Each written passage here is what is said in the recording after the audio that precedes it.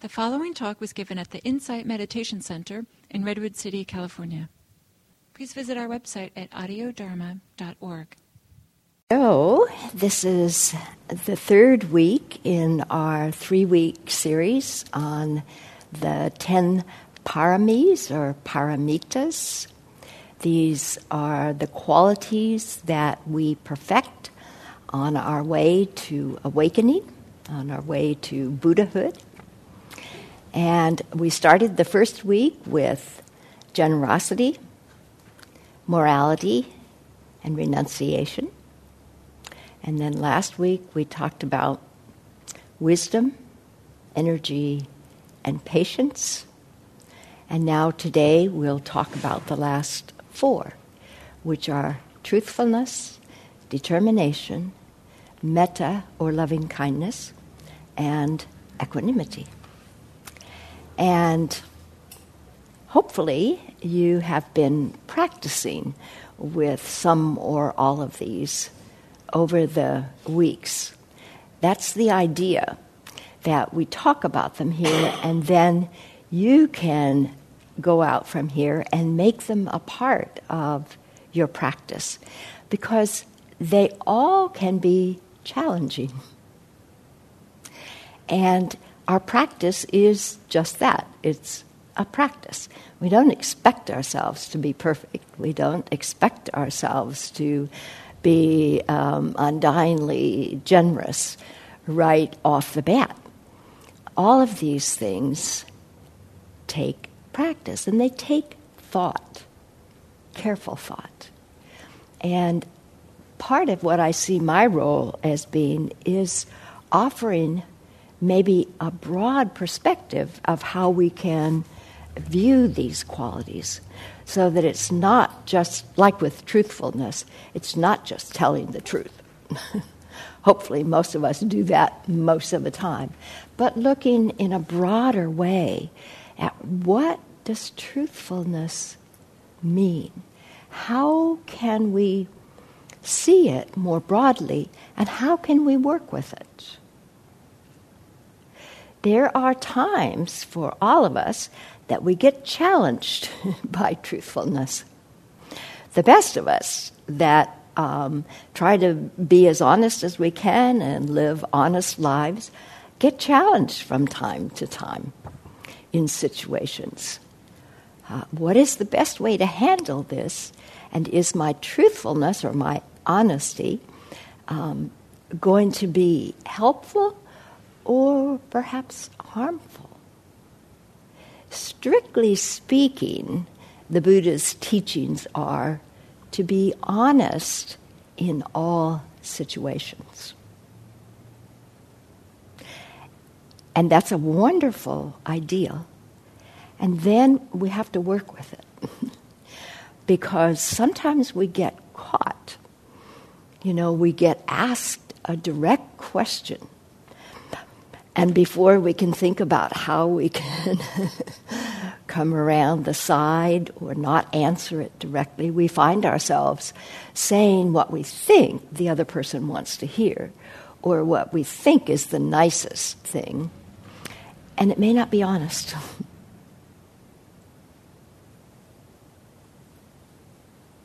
And so we have to practice, we have to think about situations, so that when we're in that position, something more naturally comes to our minds. And there may be times, hopefully very few, but there may be instances where not telling the truth is the most helpful. The example is always given of during World War II, a Nazi soldier comes to your door and asks if so-and-so is there or if you're hiding anybody. And you say no. And of course they're upstairs in your attic.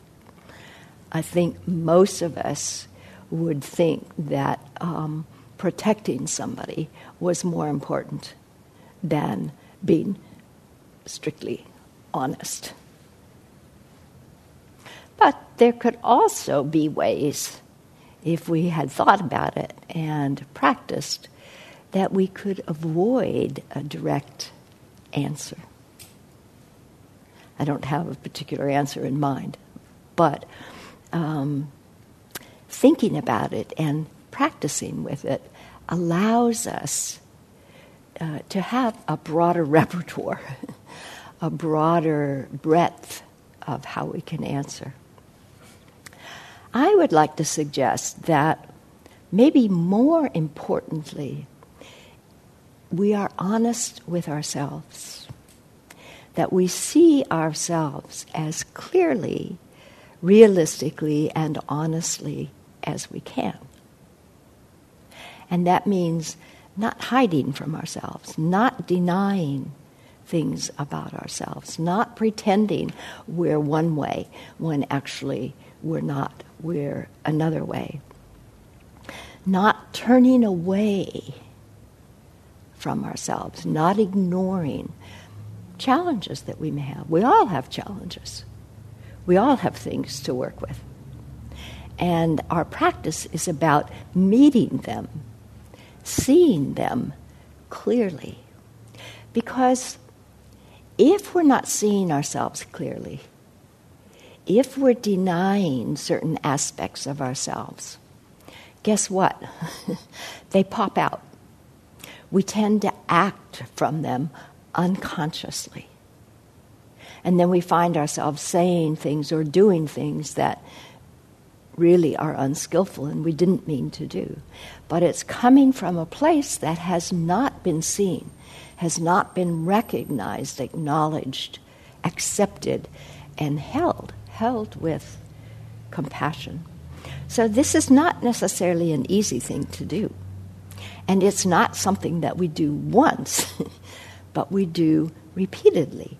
We do over and over again, every time we have a reaction. Every time we say something perhaps that surprises us. Oh, we take a moment to reflect, to look back and see, where did that come from? What was that about? What was I protecting? Or what was I not seeing? What is the fear or the resentment or the grief or whatever it might be?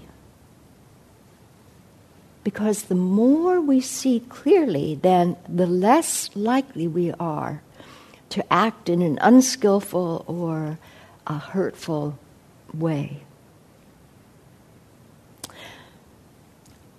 I'd like to suggest also that it's important that we search for truth. And what I mean by that is very similar to what the Buddha taught, that we don't just accept things because somebody says it.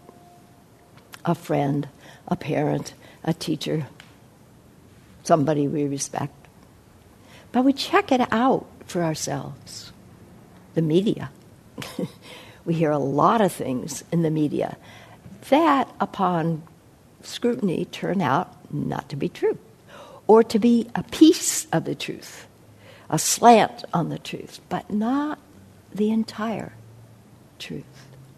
And so being willing to look a little bit, to not just swallow whatever we hear, but to look more closely, maybe search other sources so that we get a broader vision of what is truthful.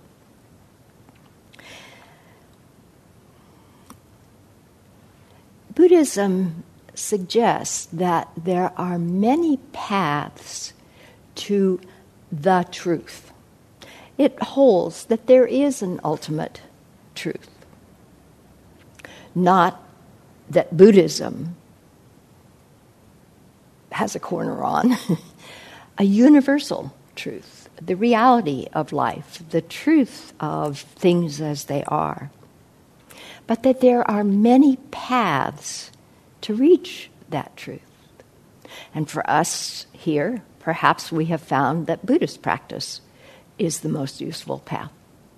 But for other people, it may be a different path, a different religious path, a different philosophical path, a different way of practice, many practices. And as Buddhas, we honor all those paths. They may not be appropriate for us. We may not even like some of the things. But nevertheless, we honor that they are valuable, worthy paths, the same as ours. This is something that the Dalai Lama has talked quite a lot about. He's very interested and supportive of interfaith kinds of work, and in fact wrote a wonderful book on a description of all the major world's religions, and from such a positive perspective. It was really very very good to read. So recognizing that all paths have value, and therefore we can respect and honor all paths. The truth can be very complex, as we all know, right? It's very rarely black or white. The truth usually has many facets, many perspectives, and sometimes it might be just a collection of many perspectives. There's not a truth, but a collection of many different perspectives. And I think we can caution ourselves against being fooled by the truth. If someone is claiming to have the truth, be wary. Check it out. Because the truth is probably larger than that.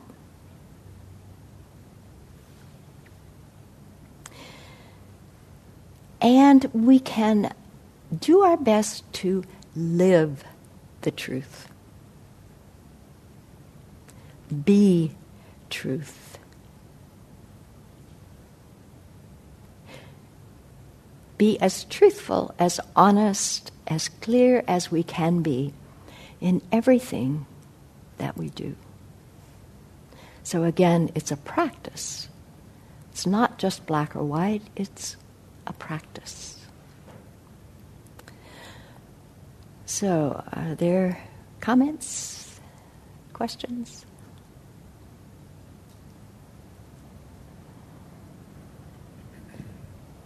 Truthfulness is a big one to practice with.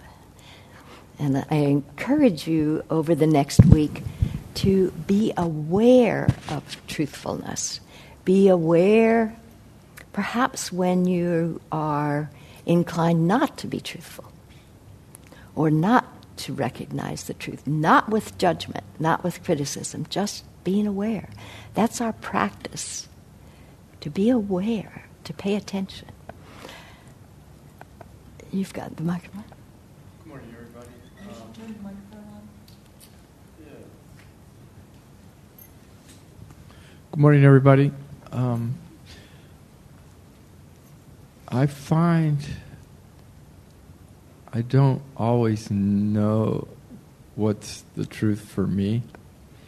I get asked a question, sometimes from, if you will, a difficult person. Mm-hmm. And I usually ask for some time to process that. I find that my immediate reaction can be hurtful. Mm-hmm. And it's not always intended the way I meant it. Mm-hmm. And of course, once I say it, it's out and done, and it's like, oh, can I edit that? You know? But I do need time to process things. It seems to be helpful for me. Yes, I think this is a very important subject. Of course, I have to figure out what the truth is to me. Right. And by processing it, taking a little time, I usually come back with a softer, gentler truth. Yes. Is that what we're that what we're trying to achieve? I mean, it's think nice to that's hear wisdom. you say that. Mm-hmm. I have another program that I do practice in, and it's like if you know, it's better sometimes to process that. Absolutely. Yes, I think that is wisdom. Often, to take some time, to not answer right away, but take some time to process it, to think about it, to be clear about how you are feeling and how you want to respond. And I think most people really respect that. Yeah, thank you. Do you want to pass it to this lady right here?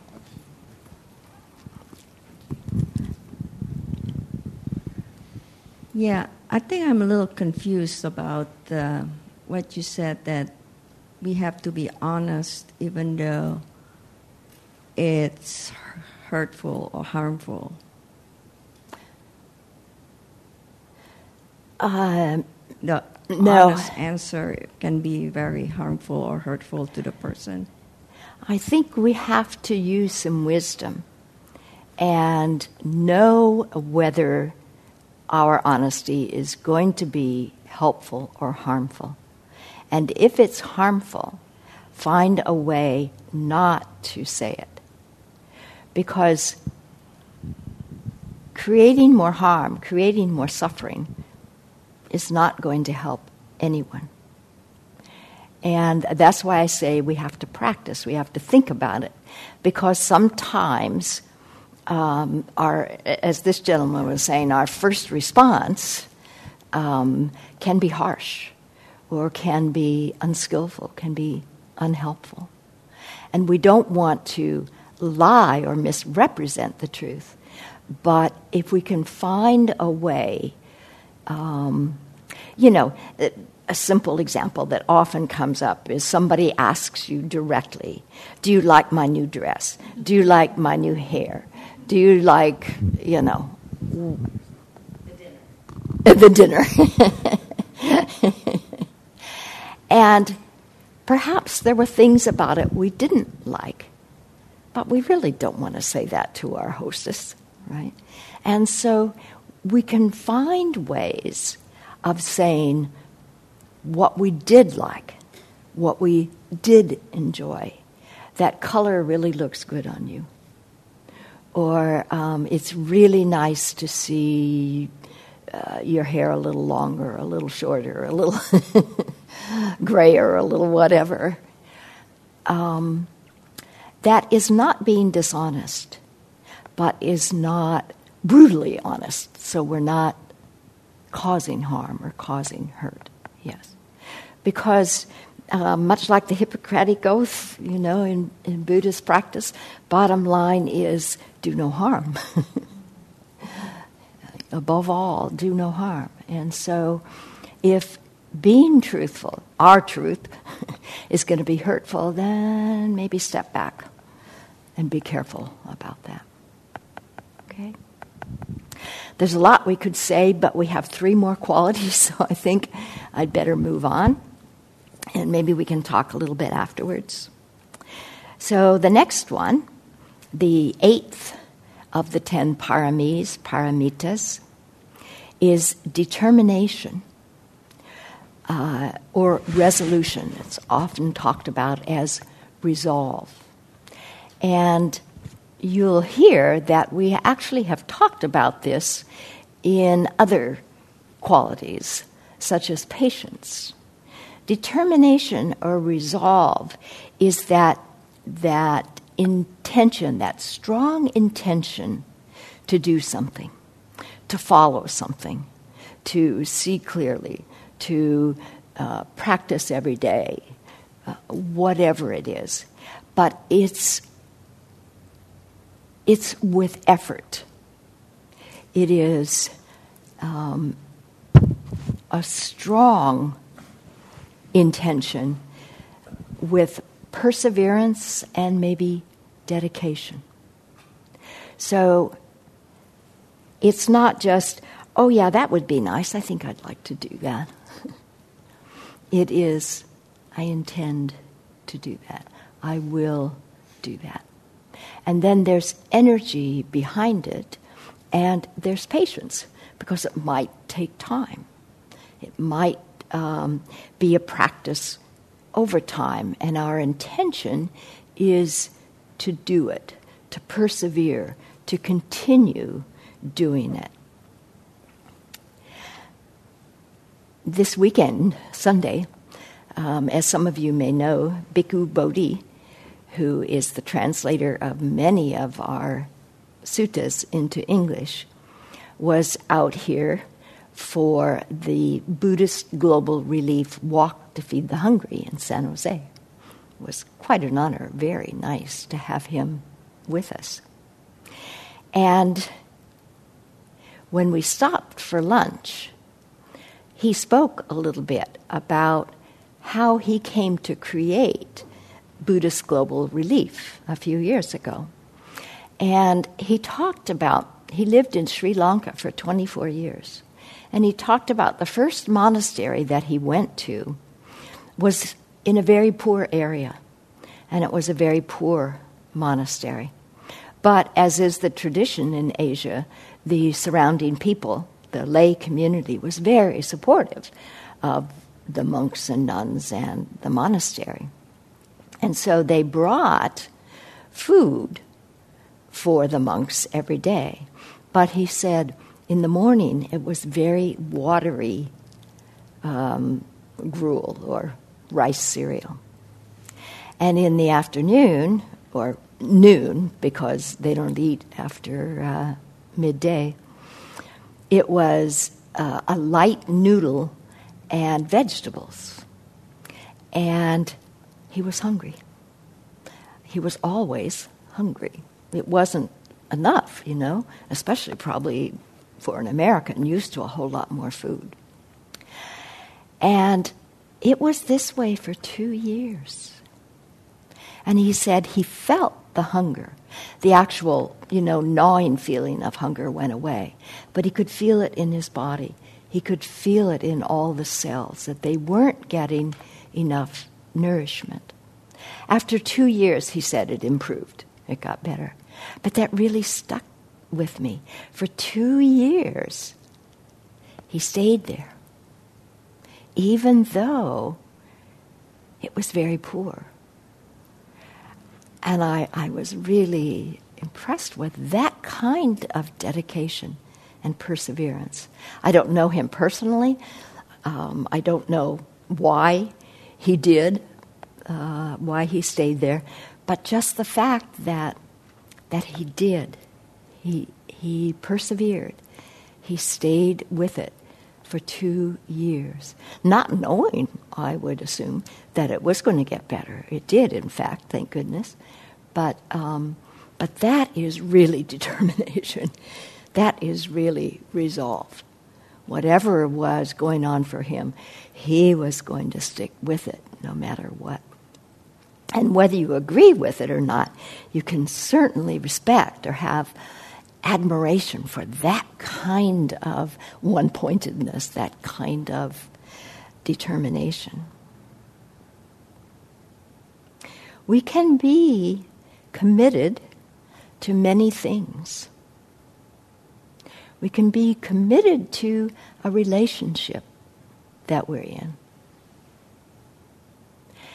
And that can mean that no matter what comes along, we stay with that commitment. We work it out. I recently spoke with someone for whom this was true. Someone in a committed relationship, and another relationship presented itself, or another person. It was very attractive. And this person was very aware of the attraction.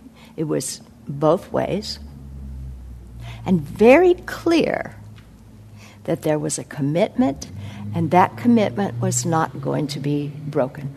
And in fact, this person was using, this was a practitioner, and using her mindfulness and the skills that she learned to see where that attraction was coming from deep within her. What was allowing or even bringing out that attraction? And so very skillfully dealing with what was going on with her and not acting it out. I was very impressed. That takes great awareness and great resolve, great dedication to the practice as well as to the relationship, to explore that attraction and not act on it. Stay committed. That commitment was more valuable than a fleeting attraction. We can be committed to this path, the path of practice, the path of meditation, the practice of mindfulness. And no matter what obstacles come up, get thrown in our way, we stay the course. That doesn't mean that we might not stray, but we're committed, we come back. We keep coming back, just like to the breath. We keep coming back, no matter what might come up for us. We set a strong intention. And as we all know, sometimes we have competing intentions. And then our practice is to see that, to see the perhaps conflicting or competing intention, and stay with our goal, stay with what our commitment is to, what our resolve is to. Sometimes the word imperturbability is used. That we are committed like a mountain, and we don't let the winds of life blow us about. We stay committed. There's a lot of power in that. Like Margaret Mead suggested, when we commit to something, no matter how small or how seemingly impossible, when we make that clear commitment, it seems as if the whole universe lines up behind us. And you've probably had that experience. A lot of times, we'd like to do that, we'd like to do that. It may or may not happen. But there are times when something becomes so clear to us, that's what we're going to do. And then don't you have the experience that things just fall into place? When there's that kind of resolve, that kind of commitment, then the universe gets it and helps support us in that path. And, I'm using this hand motion. It can be a very fierce commitment, a very strong determination, or it can be gentle. It can be very gentle, nevertheless, very strong. There's a lot of commitment, a lot of intention and energy behind it. So maybe we have time for a comment or two. Uh-huh. There it is. Green is on. Is that on? It's on. I think of that as Manjushri. Yes, yeah, exactly. And that we're all like intuitive too. So maybe it's the universe deciding and we get it, not us. The universe getting us. Anyways, I'm full of comments because I also thought Goethe said that, but Margaret Mead was like a childhood hero. So if that was Margaret Mead, that's great to hear. And it feels to me like practice is learning to listen partly too. Absolutely. And then yes, things do line up because we're in harmony. That's right. That's right. Yeah, I'm really enjoying your talk. I'm glad you said that. I really like that. That maybe it's not so much that we decide. I didn't make myself. It feels like it, doesn't it? But it may not. It may not, in fact, be us. Good point.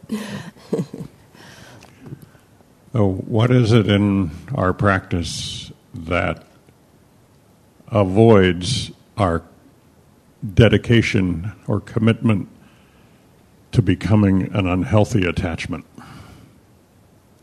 That is, we demand of ourselves possibly something in this practice, and that has negative consequences.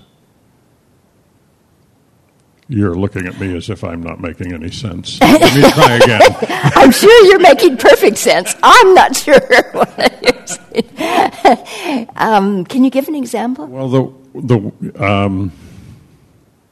let me say this first. The word dedication has a sense for me, a connotation that there's sort of a totality of commitment, I guess. Mm-hmm. I'm using the same words over again, but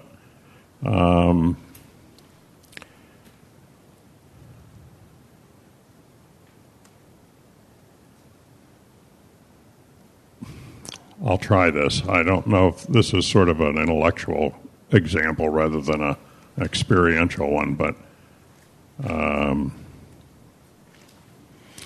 if I'm dedicated to truthfulness and honesty, as we were discussing a bit ago, I might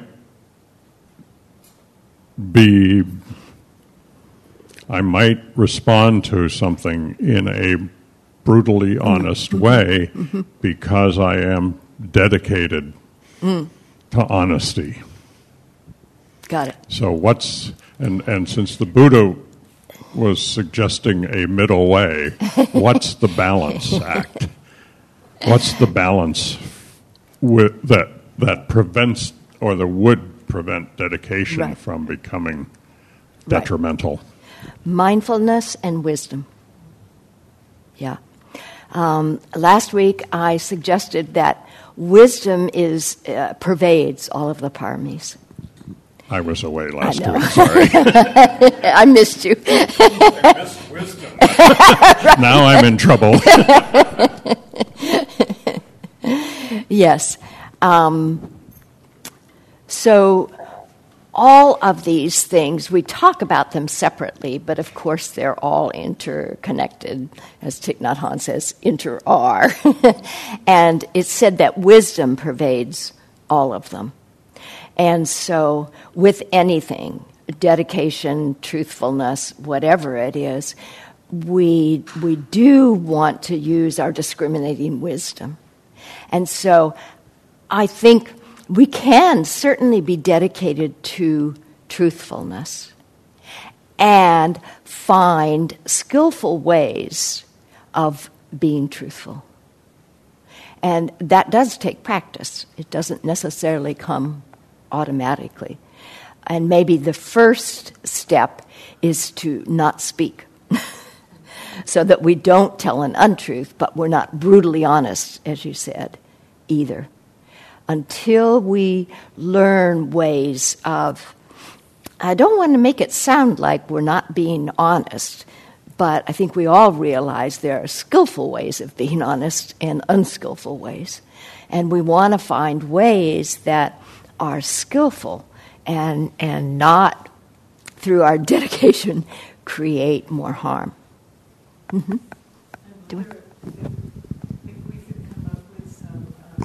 I wonder if we could come up with some phrases, for each other, like, it would help me if I could not answer that right now and take some time to think. I mean, I'm sure we all have some phrases that would work, that wouldn't be lying, that would be, I'd be afraid to speak to that right now. I need to check in with myself, or so many different ways, as you're suggesting, that we could say that without lying and actually really speak to the truth within us, which is... Yes, just as this gentleman was saying. Yeah. I need some time to process that. Let me think about it. Somebody asked me directly the other day if I liked her hair. I commented, "Your hair is so much longer." And she said, "Do you like it?" And she said, "Be honest." And this is a good friend, I've had for a long time. Well, the truth was, and that's what I said, I don't know. Right now, it's just different. I'm used to you with really short hair, and this is longer. I have to get used to it. that was easy because it was absolutely the truth. It wasn't a matter of liking or not liking. It was just a matter, it was different. So that was an easy one. They're not always quite so easy. Yeah. But I think you're right. Thinking of some phrases that we can easily use that we don't have to answer immediately. And that's true for many things, many things. We would do better if we took time before we answered rather than answering right away. Yeah. Okay, so let me move on. The 9th quality, as you may have guessed, is metta, or loving kindness.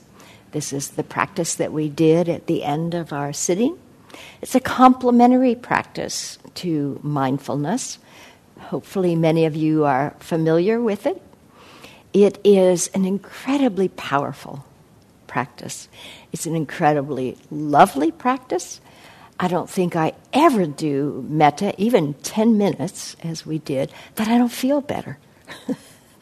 Somehow, just thinking about wishing well to a difficult person in my life, wishing well to a neutral person, expanding that to every living thing, being, we say, but it can be plants and, all of the earth that's alive. It's heart-opening. It really, it feels good. Sometimes we say that loving kindness is the Buddhist way of love. We don't talk about love per se so much in Buddhism, simply because the word is so loaded. It has so many different connotations, and it's used sometimes so carelessly. So in Buddhist practice, we generally use either loving kindness or compassion. And of course, both loving kindness and compassion are 2 of the 4 Brahma Viharas. The 3rd is empathetic joy, and the 4th is equanimity, which we'll talk about next. These are heart-opening qualities, and qualities that we want to develop always, continuously. I think perhaps we never come to the end of developing loving kindness or compassion.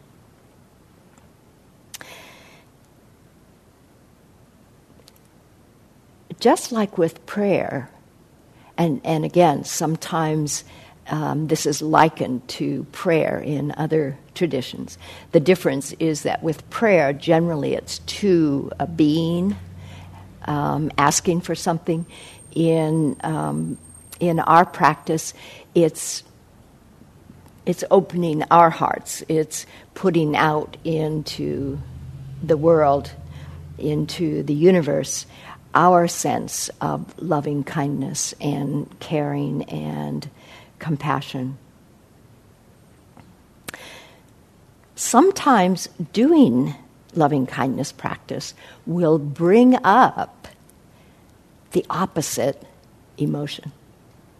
And then people tend to think they're doing it wrong or be afraid, turn away from it. But actually, it means it's working because it's a purification practice as well. And if we're doing loving kindness for someone that we have a lot of anger, resentment, fear, whatever, then if we start wishing them well, that's going to pull up all that negativity. And that's fine. That's what we want it to do. And so just knowing that that's okay, and accepting it, even meeting it with compassion, meeting it with openness, and not being afraid of it. It is working. It is doing what it's supposed to be doing. I started to say, like with prayer, often people report that they feel the effects of loving kindness. Sometimes people know that others are doing metta practice for them or someone they love, and it feels so good. Sometimes they don't know, and they will say that they felt it. There have been a couple of times in my life where difficult things have happened on a Wednesday, and Wednesday night is our San Jose group. And it has been so comforting for me to know that they will be doing metta for me. They know what's going on, and they will be doing metta. And that feels so good. Just to know that other people care about you, that they're thinking about you. And we did the formal practice this morning, but, we can do metta anytime, anywhere. We can be walking down the street and just wish somebody well. Somebody that looks pretty unhappy or, won't look up at us or whatever. We can just say, may you be happy. May you be safe. That's a good one to use on the freeway. when somebody zooms across, instead of cussing them out or throwing the finger, we can say, may you arrive safely. Or I often say, may you not involve anybody else. Because it sure looks like that's what's going to happen,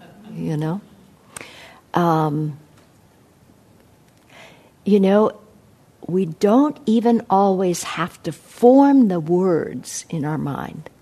It can be just an attitude of caring or loving kindness, just acknowledging somebody. When we develop that kind of spirit, that kind of open-heartedness, then it just exudes. And we may not actually form the words. Another time I like very much to use metta is when I hear a siren, an ambulance or a fire truck. And of course I have no idea what is going on. And that can be such a helpless feeling. I know something's happened. I have no idea what it is or where or who's involved. And to just open my heart, to just say, whatever's happening, I wish you well. May things go smoothly. May nobody be too seriously hurt or something like that. For me, it feels so much better than doing nothing. And it's important, I think, to say that doing metta or loving kindness is not weak. In fact, when we do it for a difficult person, it's quite courageous. It can take a lot of courage to wish well for somebody that we really don't care for, we really have a difficult time with. So I just want to suggest this book by Jack Kornfield, The Art of Forgiveness, Loving Kindness, and Peace. And notice the order. Loving kindness can involve forgiveness. Often it's difficult to do loving kindness if we have not forgiven. And sometimes we begin the practice with forgiveness practice because it's difficult to open our hearts if we're holding on to resentment. So just a reminder that the Buddha suggested that loving kindness is the greatest protection that there is. And that we could search the entire world over and never find anyone more deserving of our loving kindness than ourselves. I like to add, nobody less either. But he said, no one more deserving than ourselves. And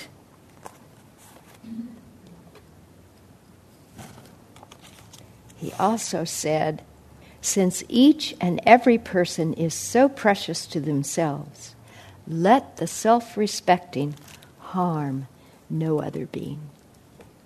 Recognizing that we're all precious to ourselves. We wouldn't want to hurt ourselves, so why would we hurt anybody else? And then the 10th quality, the last in any list, is equanimity. And equanimity is the 4th of the Brahma Viharas. It's the 10th in this list of Paramitas. Equanimity is a balance, a mind in balance. It's an openness to all things. Again, it can be equated to the earth that accepts everything. We pave over it, we spit on it, we drill in it, we do all kinds of things, and the earth accepts it all. It's that kind of openness, willingness to accept whatever life brings to us. Often it's stated in terms of karma. That is, that we are all heirs to our own actions. And that's not said in a blaming way or disparaging way, but as a way of acknowledging that I am not responsible for your happiness or for the results of your actions. I can be compassionate, I can be there, I can do whatever I can to help, but ultimately you are responsible for the results of your actions. I am responsible for the results of my actions. There are many equanimity stories in Buddhist practice. One that comes to mind, it's a very powerful one, a teaching story of a young woman who becomes pregnant out of wedlock and disgraces her family. And what she does is, when the baby is born, takes the baby to the monastery, the nearest monastery, and says to the monk that answers the door, "Here, this is your baby." And she tells the village, the community, that it is this monk's baby. And the monk accepts the baby and takes care of it, loves it, and the baby thrives and grows. And sometime later, a year or something later, the woman is so remorseful for what she has done that she goes back to the monastery and tells the monk, that I lied. I know it was not you, and I'd like my baby back.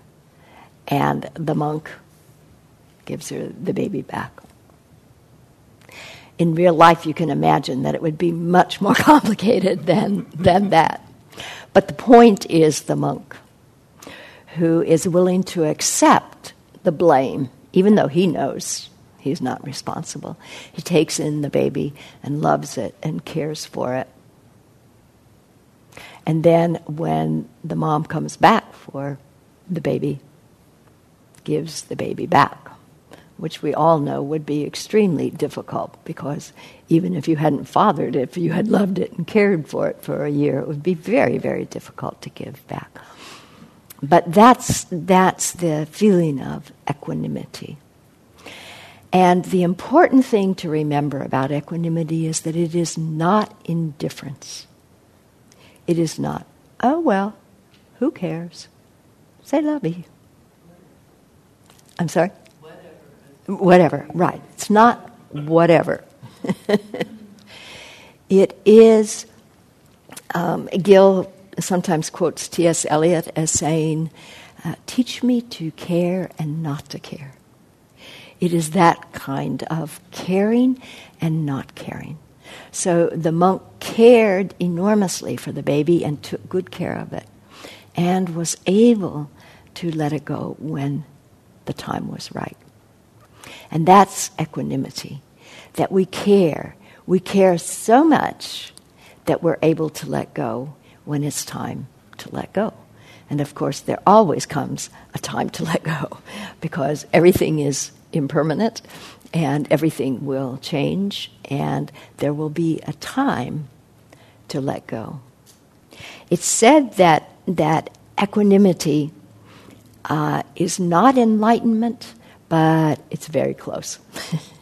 It's the last step, perhaps, before full enlightenment. That ability to truly accept things as they are and to meet life on life's terms, not our terms, but life's terms. It takes a certain amount of fearlessness, certainly takes a lot of metta, loving kindness, takes a lot of resolve. But equanimity is really a very peaceful state because it's a non-contentious state. There's no resisting or fighting with anything. It's just an open acceptance. So it's a very beautiful state, certainly one that I aspire to. And it is the 10th in the 10 perfections, the 10 qualities. So it's just about 11, but is there a comment or question? Yes.